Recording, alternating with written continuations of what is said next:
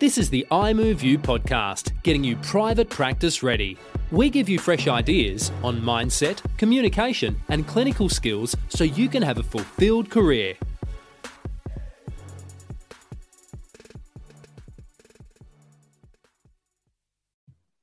Welcome back to the crease. Today we're going to talk about the 3 and 8 booking model / suggestion.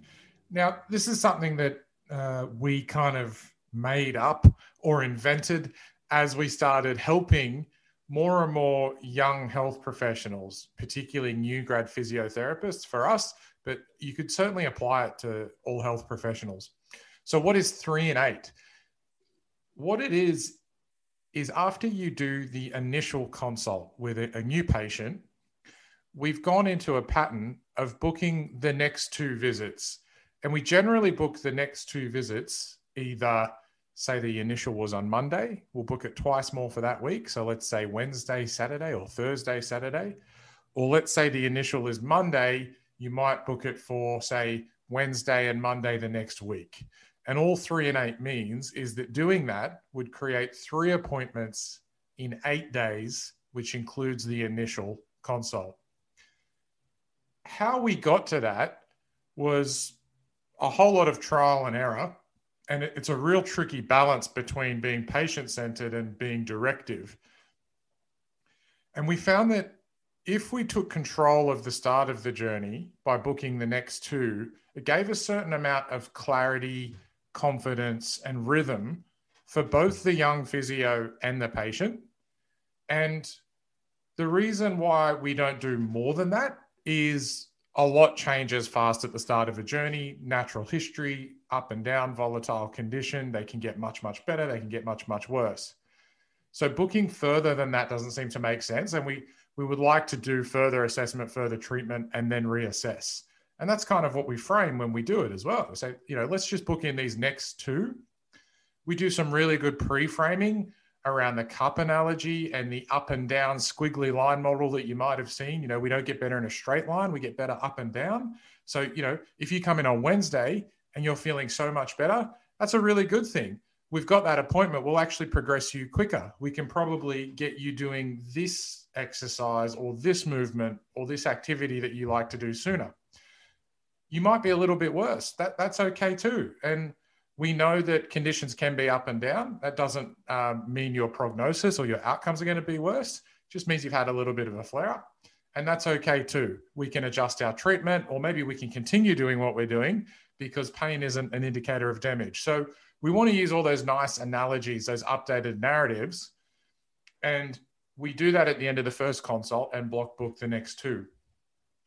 Now, another reason why we've gone into this model, and I'm still challenging myself on this, is this just a new grad thing? Is this just a start of the journey thing, a start of your career thing?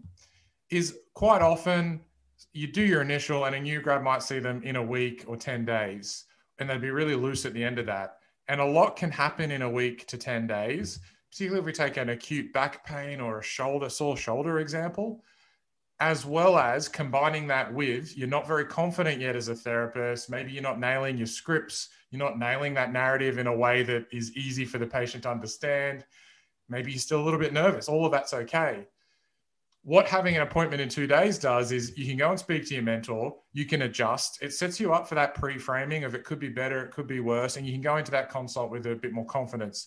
If it's 7 to 10 days away, patient gets worse. They felt like you weren't that confident.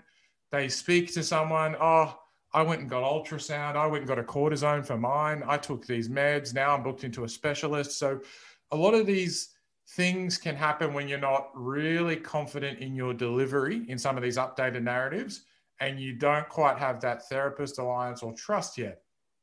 In saying that, the flip side to the coin is rebooking too soon, too much with the wrong narrative can create dependence. I definitely see that can happen. So we still do this model for a young therapist. It seems to build trust quicker. It seems to provide clarity and certainty. It seems to really reinforce those narratives, the up and down model, that pain does not equal damage, that you could be better, will progress you. You could be a little bit worse. That's okay. You're not in any danger. You're not damaged. And the slide that resonates with me is the slide I first saw in Adam Meakin's course of, I think it's like patients forget 80% of what you say and they'll misinterpret 50%. So they're really only, getting clear on 5 to 10% of your consult and remembering that. So if we're trying to update narratives, if we're trying to be less fearful of movement, don't want someone with an acute back pain to go and see a surgeon, get an MRI, we're speaking a new language, we're explaining some anatomy. If we're doing all of that, I really like to reinforce the message often, as well as those positive narratives often, as well as being able to assess up and down the chain a little more, knowing that I'm going to see them twice more and not having to fit all that into my initial. And it lets me reinforce those positive narratives. The other thought here is that we have ACCET. So we're assessing people's force and rate of force development, and we have a run assessment. It also allows us to layer that assessment approach bit by bit over the first 2 or 3 consults, rather than, trying to either pack it all in or leaving it a week and the patients become fearful again. They're not sure what's happening.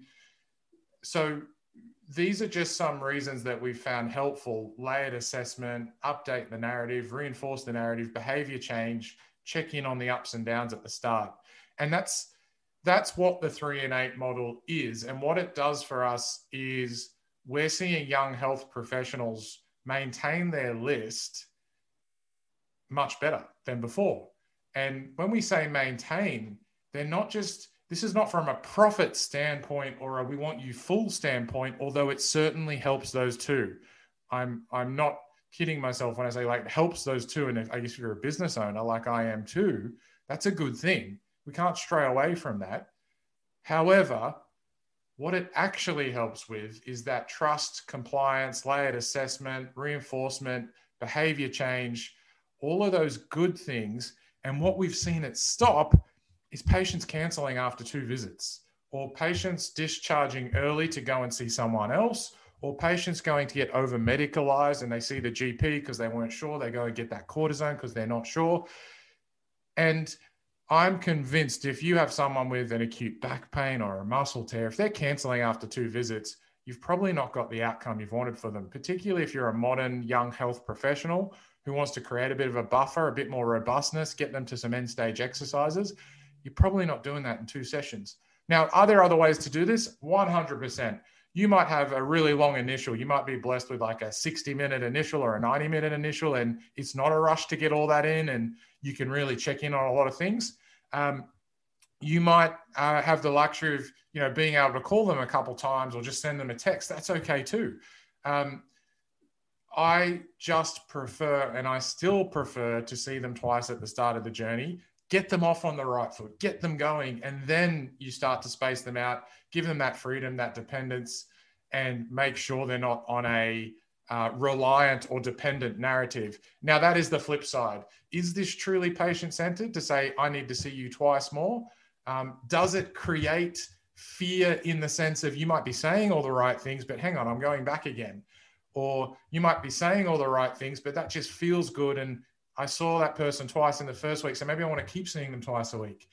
I back our team and anyone in contact with us to be able to combat that. And I think the positives outweigh the negatives, but I'm open to feedback. This is just something we've made up. We've found it successful. I'm not aware of any research that indicates booking frequency and outcomes and patient-therapist alliance. But that is the 3 and 8 model explained with some pros and some cons.